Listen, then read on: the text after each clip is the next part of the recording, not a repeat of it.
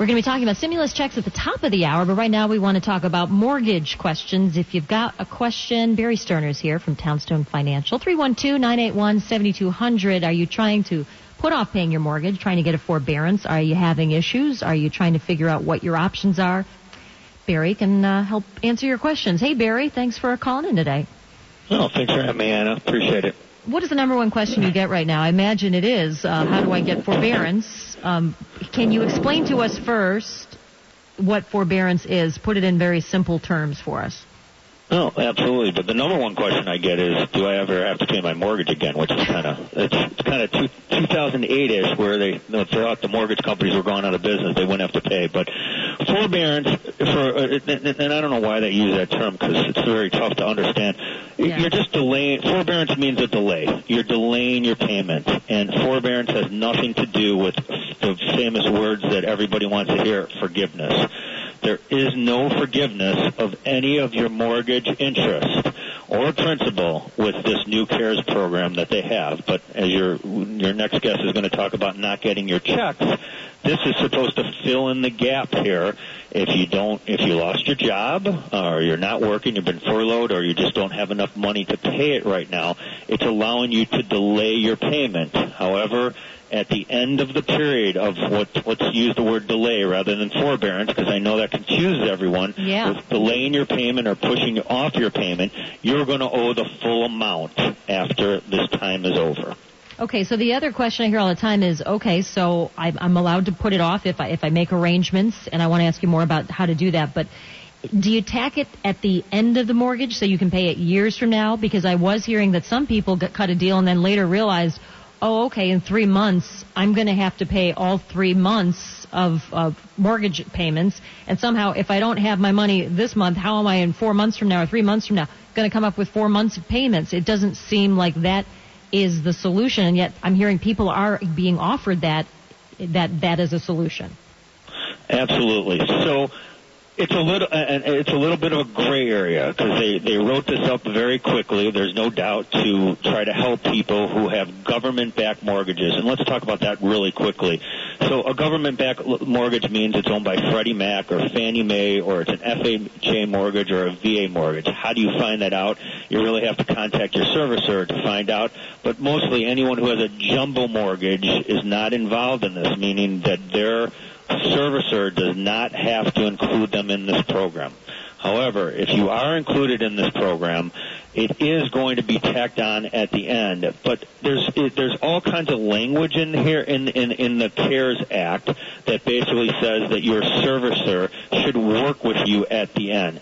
For obvious reasons, at the end of 4 months, most people who haven't had a job, even if they go back to work in 4 months, aren't going to have enough to make the 4-month payment. So assuming that most of the servicers are going to be kind and understanding, you would think that they're going to tack it on to the back and will rework your payments in a fashion that will make it, that you will be able to make payments so that they don't have to foreclose on you, because obviously nobody wants to foreclose on, people who have been affected without their, it's really not anyone's fault here. So, but there's nothing, I've been reading this since last night all over the place to see if there's any hard truth that it says that for sure at the end of 4 months or at the end of 12 months, because you can do 2 forbearances. You have the right, and I'm reading it right off the website here, you have the right to request a forbearance for up to 180 days.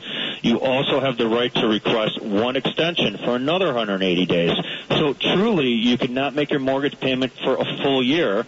You must contact your loan servicer to request this forbearance, and then they're not allowed to charge any additional late fees or penalties or additional interest beyond the schedule amounts. So it's a little gray on how to pay it back, or if they're going to force you at the end of 4 months, but we all know that how is everyone going to have enough money to make a 4-month payment? That's the thing, and that just didn't seem like a solution to me, and yet I was hearing from people said, oh, wait a minute, that's what they offered me. But if you were offered that, you can call your lender and try to work out a different answer. That's what it's saying here, that they're supposed to work with you on this. The Consumer Financial Protection Bureau, the federal government, has basically told the servicers, the people who are taking your payment, that they want them to be understanding. That's what they've told everybody.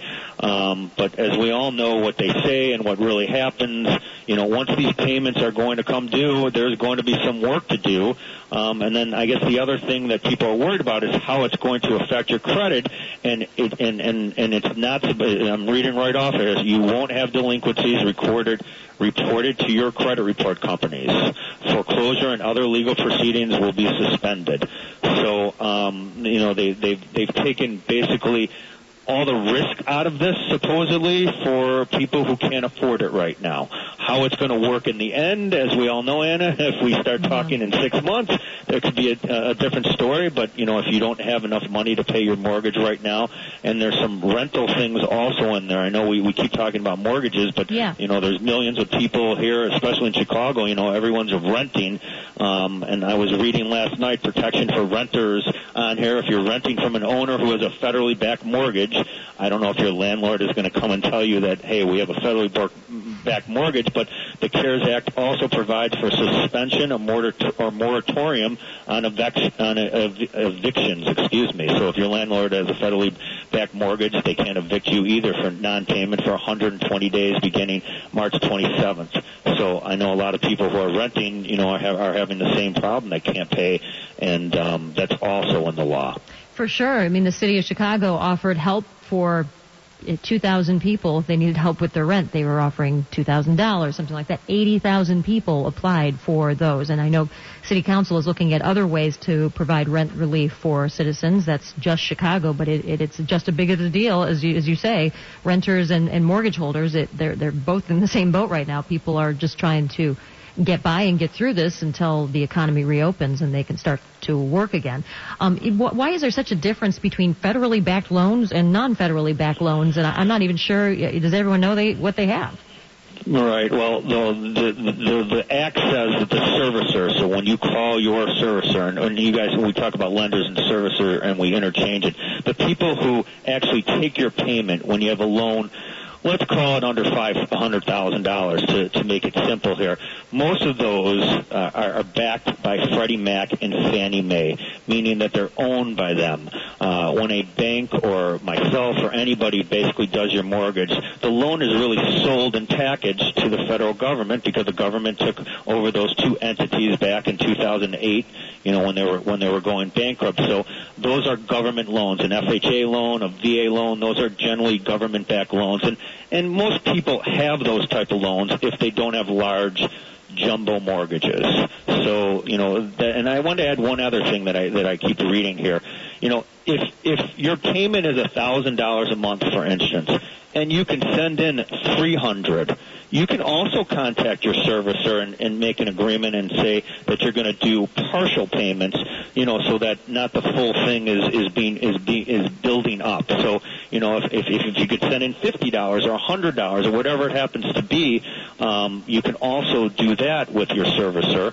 And most of these companies are pretty high tech, and I know a lot of people that I deal with, still like to send in their check in the mail.